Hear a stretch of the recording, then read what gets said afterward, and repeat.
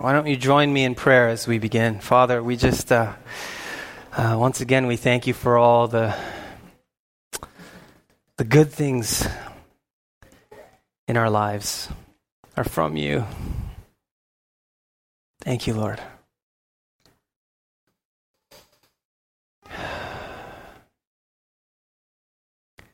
Father, speak to us as we open your word.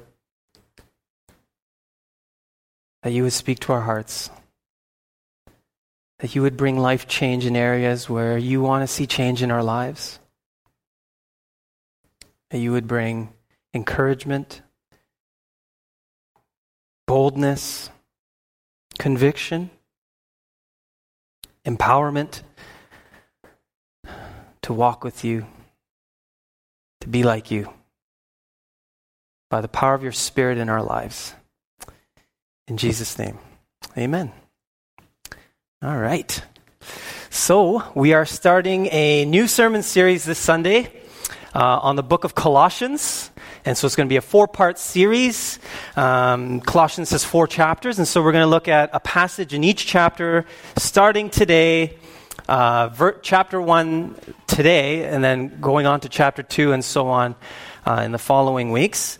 But before we get started, we need to address some things about, when we look at a text, when we dig into Scripture, what we need to, take into account when we do that. Now, it was about 4 years ago. Actually, it's almost to the day, 4 years ago, that I started here at Trinity. And if you remember, we did a sermon series. The first series that I preached here at Trinity was Through the Bible in 90 Days. How many of you remember that, right? Wow, you're like, wow, what a guy, rookie pastor doing something. I was like, I'm just going to preach through this whole thing. That's what I thought. In 90 days. And that was crazy. We had a very rigorous reading plan. Going through the entire Bible, Old Testament, New Testament, Genesis to Revelation in 90 days. And it was quite a task. Many of us did do that. And each Sunday I preached on a passage from the week's readings. Now, if you remember that sermon series, one of the main points that I made throughout the whole series was that in order for us to get a full picture of what God is saying in His Word, we need to do some digging into the historical, cultural, sociological context of the time the Word was written, right? In order for us to get an understanding of what's going on. Now, when you read the Old Testament, you get it, because there's things that's written in there, and you're like, man, scratching your head, what is that all about? Why did they do that, and why did God say that? It's hard for us to understand without doing some digging, and so we need to do that when we approach the Scriptures. For instance, for this week, and for this series, we're going to be going through the book of Colossians. So it's very helpful for us to do some digging into the world of the Colossian church. What was going on in Colossae at the time Paul wrote this? What were the people, how would the people have read or heard what Paul was saying? And what did Paul intend to say when he said it? Those are things that we need to take into account when looking at the biblical text. Now, here's an example of a sentence that helps, it helps for us to understand the historical context, to know what the writer meant when they wrote it. Okay, so here's the sentence. My son will be heading to California in a week's time. Okay, now we could be reading that and thinking, that this person's son is probably going to California to hit the beach, right? California has nice beaches. It's a touristy state. You can go to Universal Studios, Disney World, a lot of things to do in California, right? And so you think, okay, this person's going on a voyage, maybe.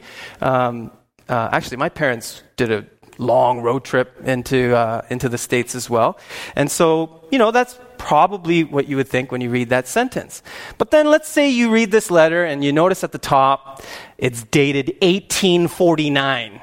Okay? And you're like, oh, now it takes on a whole world of a different meaning. Okay? The sun's not flying to California, right? And in 1849, there was a gold rush in California. Okay? Here's a little picture of things that were happening in those days, right? There was a gold rush happening in California. So now when you read this sentence, there's other things to consider. That the son is probably not headed for a vacation. That it's not a short voyage, it's a long voyage, probably a dangerous one, and that he's probably not coming back anytime soon, if ever. Okay, the tone of the letter may have been a sad tone rather than a lighthearted tone, right? And so there's all these things to consider when you look at the historical context of a piece of writing, right? Of when that was penned, right? And that's so crucial for us to understand, especially the scriptures in the 21st century, okay? And it's definitely paramount for us to understand the world of the Colossians when we look at the text, okay? So, here we go. What was going on in Colossae? Well, the city of Colossae, or Colossia, I've heard it pronounced different ways, but I'm going to say Colossae. The city of Colossae was a small city in the Empire of Rome. Rome at the time Paul wrote this letter, which was probably around 60 AD, 60 to 62 AD, was a massive empire. Okay, Rome was huge. It spanned from Britain all the way to the outskirts of India. I mean, that's huge, right? Just imagine if there was an empire that big, like even looking at the European Union, for instance, right? If you look at that, how many different people groups, different cultural backgrounds, sociological backgrounds, history, all that. There's so much, even within the European Union. But in Rome's time, in those days, that's a massive territory with many, many different people groups, wide range of cultures and beliefs and ideas, right? It was huge, right? Now, one of the amazing things about Rome was their infrastructure, right? Rome's infrastructure. They built amazing roads, right? Maybe you've heard the saying, all roads lead to Rome, right? They built really good roads. I think better than ours sometimes. You know, because we get potholes. And what's going on, man? Rome didn't have potholes. Some of the Roman roads still exist today, right? Here's a picture of a Roman road that is still in existence today in the UK, right? Rome changed the world with their infrastructure. Their road systems made Rome more accessible, more efficient for trade, for commerce, for travel, right? It was just, Rome made the world smaller, right? That's what they did. It's just amazing how they're able to do that.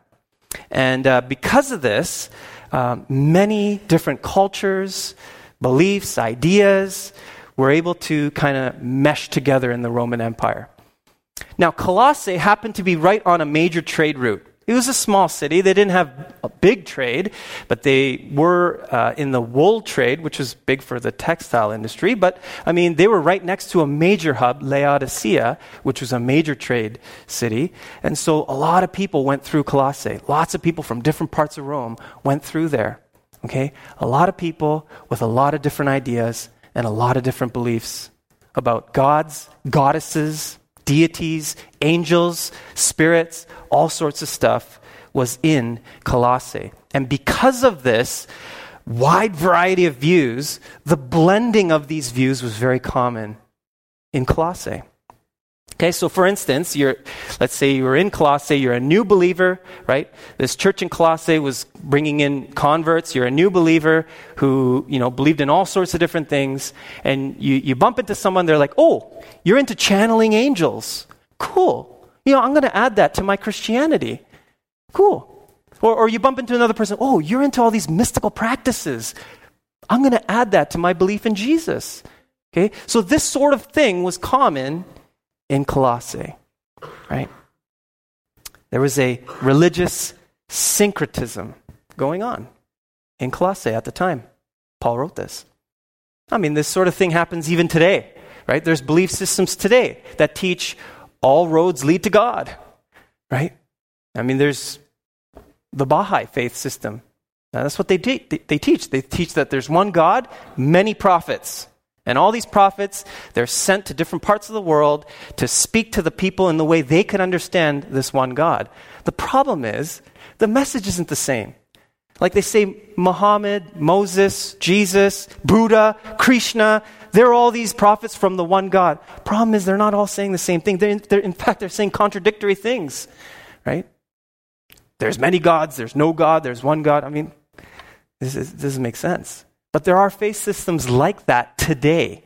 And this is what was happening then, and that's what Paul was kind of tackling head on in the book of Colossians, and especially when he does it right away too in the first chapter. And we're going to take a look at a passage, just 3 verses 15 to 18 together. In fact, let's read this together, okay? Let's all read this together in one voice. He is the image of the invisible God, the firstborn of all creation. For by him all things were created in heaven and on earth, visible and invisible, whether thrones or dominions or rulers or authorities. All things were created through him and for him. And he is before all things, and in him all things hold together. And he is the head of the body, the church. He is the beginning, the firstborn from the dead, that in everything he might be preeminent. Now, this passage is perhaps the most eloquently, skillfully worded passage on Jesus in the entire New Testament. Right? It is so beautifully written. In fact, most scholars agree that this, on top of the eloquent language, that this had a rhythm to it, almost like it was a song. And so scholars agree that this was probably a hymn that the early church sung in the church. When they gathered together, they sang this. Okay? Just like the songs that we sing today, the hymns, the songs that we sing today about Jesus, right? Jesus Messiah, name above all names, blessed Redeemer, Emmanuel. We're singing about who Jesus is, our faith in Christ as all things, as our Savior, as our Lord, right?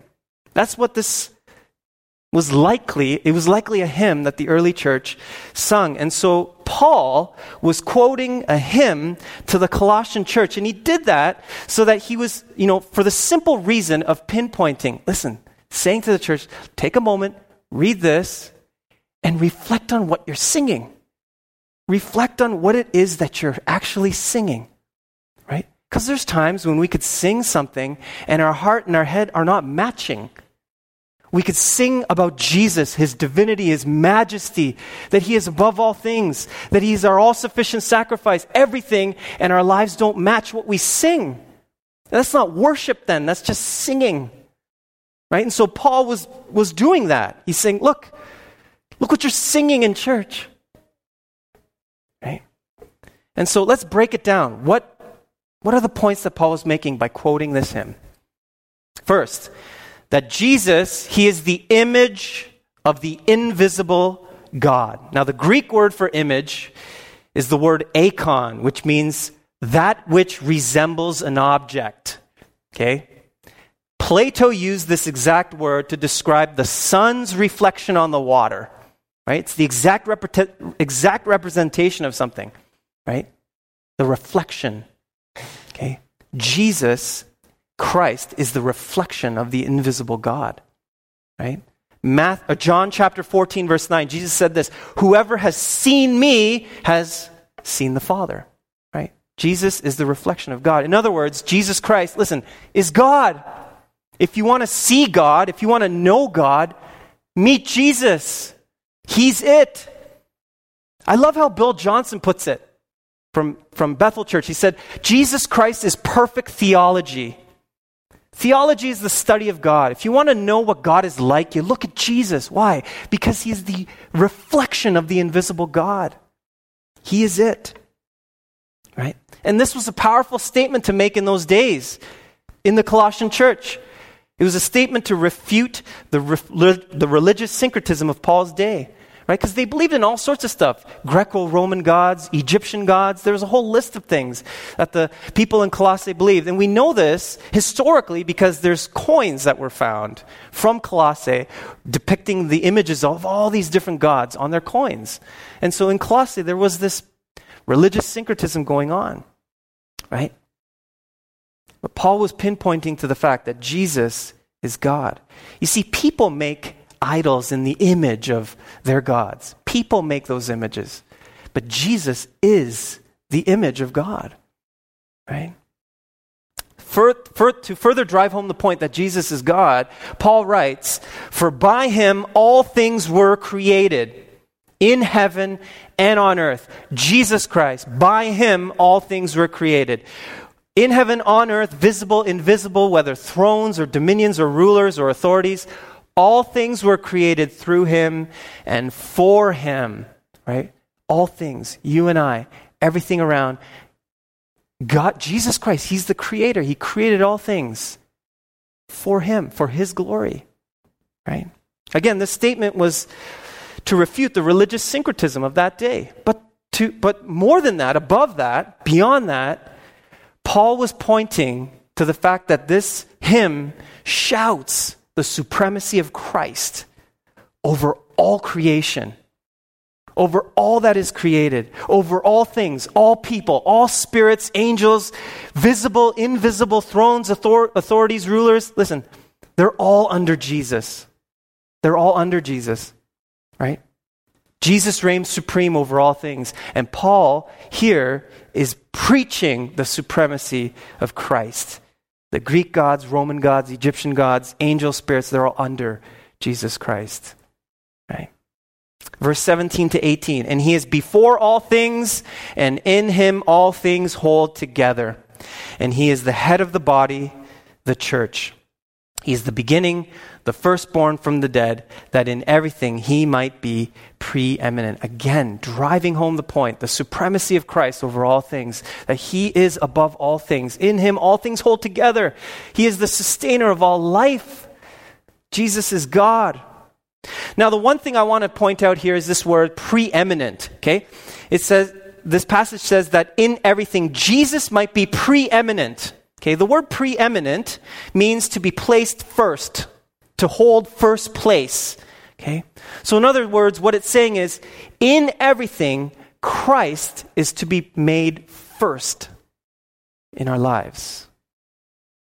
So in this passage that we just read, 3 verses, 15 to 18, here's what Paul is saying. He's making 3 key points to the Colossian church about who Jesus is, and these points apply to us as well today, reading it in the 21st century. 3 things. Number 1, Jesus Christ is above all things. Number 2, that Jesus Christ is all we need. And 3, Jesus Christ must be first in all things. Okay, those are the main points that he's saying to the church in Colossae. Okay, so first, let's look at this. Jesus Christ is far above all things. Okay, he's above all things. He's above all people. He's above all circumstances, all creation, all spiritual powers of the universe. I was having a conversation with someone not too long ago about dreams, about having, not so nice dreams. In fact, they're more like attacks from the enemy. Not just nightmares, but actual spiritual attacks. And I've had them happen before. Perhaps some of you may have these happen to you as well. And in those times, the enemy wants to put fear into our lives. But Jesus Christ is above any spiritual entity out there, right? We declare Jesus over all the power of the enemy, right? And so I was encouraging this person I was having a discussion with, when those things happen, you declare Jesus. In Jesus' name, get out. In Jesus' name, be gone. Why?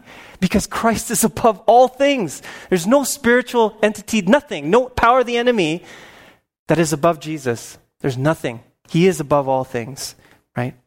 No matter what seems to be taking power and authority in our lives, in this world, Christ is above it all. He is. He's above it all. Now, in Paul's day, it was thought that the Roman Empire was the salvation for humanity. That Rome was the salvation for humanity. That Roman peace, Pax Romana, was the answer to life. That if you want to live a blissful, peaceful life, Rome was the salvation. Rome was the answer, right? But it wasn't true. It wasn't true. Christ is the answer. Christ is above all things, right? Christ is the one who gives life, hope, meaning, and he still does today. Rome, where's Rome? right? The historical test shows us. Rome isn't the salvation of humanity. It's not around anymore. Christ is. Why? Because he's above all things, right?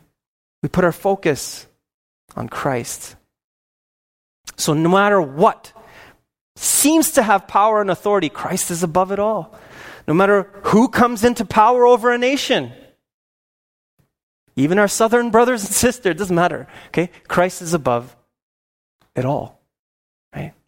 No matter what transpires in this world, no matter what happens in the Middle East, North Korea, whatever, Christ is above it all. We need to put our focus in him. He's the answer. Second, Christ is all we need. Verse 19 says this, "For in him all the fullness of God was pleased to dwell." Nothing else needs to be added to Christ for salvation, right? Jesus Christ is all we need. Because in those days, again, there was religious syncretism. Addition of practices, rules, regulations, do this, do that, all sorts of stuff added to Christ, right? But that wasn't right. All the fullness of God was pleased to dwell in Christ. Jesus Christ is everything, is all we need. A relationship with Jesus is what we need. It's Jesus plus nothing. Jesus plus nothing. When we add things to Jesus, we take away from his all-sufficiency. It's not Jesus Christ plus rules and regulations. It's not Jesus Christ plus all these spiritual practices and beliefs in spiritual beings and things, which we'll get to next week. It's Jesus plus nothing, which equals everything. Right? All the fullness of God was pleased to dwell in Jesus. God fully manifested in his Son to be for us the all-sufficient sacrifice, our faithful God, our perfect counselor, our greatest treasure. Christ is all we need. Everything else flows from that dynamic, intimate relationship with Christ. Lastly, Jesus Christ must be first in all things. Now, I've said this before here at Trinity. We need to put Jesus first. Jesus must be first in your life. How many times have you heard that, right? Jesus must be first. Now, of course, that's true. But what does that mean? It's one of those Christianese statements that we make. What does it mean? What does it look like to make Christ first? I was watching a part of the Olympics, and I came across this one interview of the synchronized diving team from the United States. They didn't know that was an event. It's a pretty cool event, though. Pretty neat. I actually found out it was an event for the first time in 2016. Unless it is a new event. Is it a new event? Okay. Anyways. Anyways. I was watching the interview, and it blew my mind. I mean, I was just blown away by what these two guys said in the interview. It was with David Boudia and Steele Johnson. There they are, right? NBC interviewed them after they won the silver medal, and in front of millions of people watching all over the world, they proclaimed Jesus. It was beautiful. It was stunning. I was just stunned, right? This is what David Boudia said. This is what he said. "When my mind is on this diving," okay, by the way, the reporter's like, hey, you won a silver medal, good for you, type of thing. And then when he was being interviewed, he said, "When my mind is on this diving, and I'm thinking I'm defined by this, then my mind goes crazy. But we both know that our identity is in Christ, and we are thankful for this opportunity to be able to dive in front of Brazil and in front of the United States." Wow. It's like, wow, that was a really cool answer. And then his teammate spoke right after, and this is what he said. "The way David just described it was flawless. The fact that I was going into this event knowing that my identity is rooted in Christ and not what the result of this competition is, just gave me peace, and it let me enjoy the contest I was like, wow. Their aim in life, their focus, their attention is Christ. That's what it means to put Christ first, is that your aim in life is Christ. I mean, think about it for a moment. Such a small percentage of humanity ever make it to the Olympics.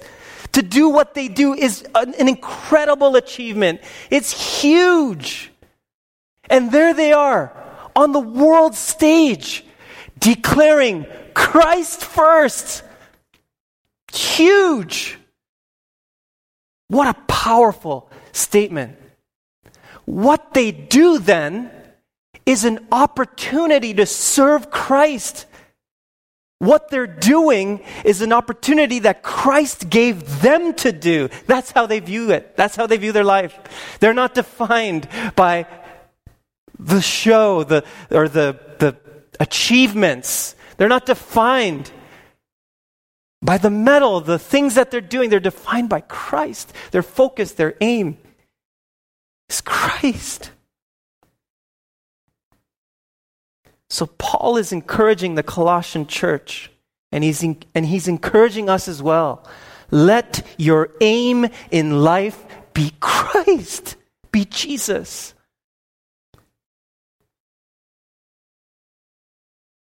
I love the hymn, "Be Thou My Vision." So powerful. I'm so powerfully moved by the words of this hymn. It's declaring, when we sing this hymn, Jesus, you are first. Be thou my vision, O Lord of my heart. Not be all else to me, save that thou art. Thou my best thought, by day or by night. Waking or sleeping, thy presence my light. Riches I heed not, nor man's empty praise. Thou mine inheritance, now and always. Thou and thou only, but first in my heart. High King of heaven, my treasure thou art. Join me as we pray. Lord, you are the center. Be the center of our lives. Be our all in all. I just want you to take a moment, just as we're silent, just to reflect on your life, even in this past week, maybe in the past couple months, year. You know, Jesus is always calling us to come back into alignment with Him. And so in your own way, I want to encourage you to pray, God, Jesus, I want you to be first in my life. I want my aim in life to be you, your glory, your kingdom.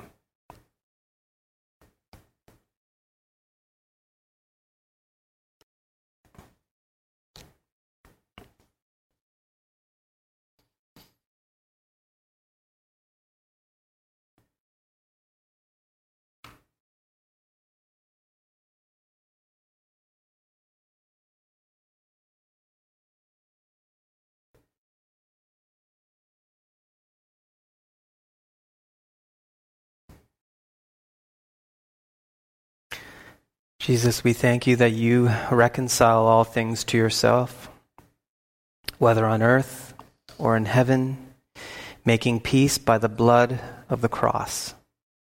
That in you we are free from the power of sin, the power of death. We're set free. Father, we thank you that you call us into a vibrant, intimate, alive relationship with you. And we discover it when our aim is you, is your kingdom.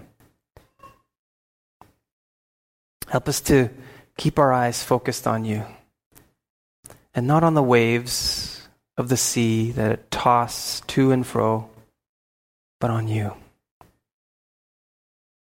You are the calmer of all storms. You are the sustainer of all things. You give abundant life.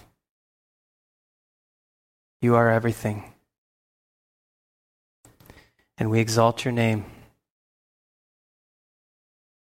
So in the mighty name, in the powerful name of Jesus Christ, we pray. Amen. Amen. God bless you. Have an awesome week.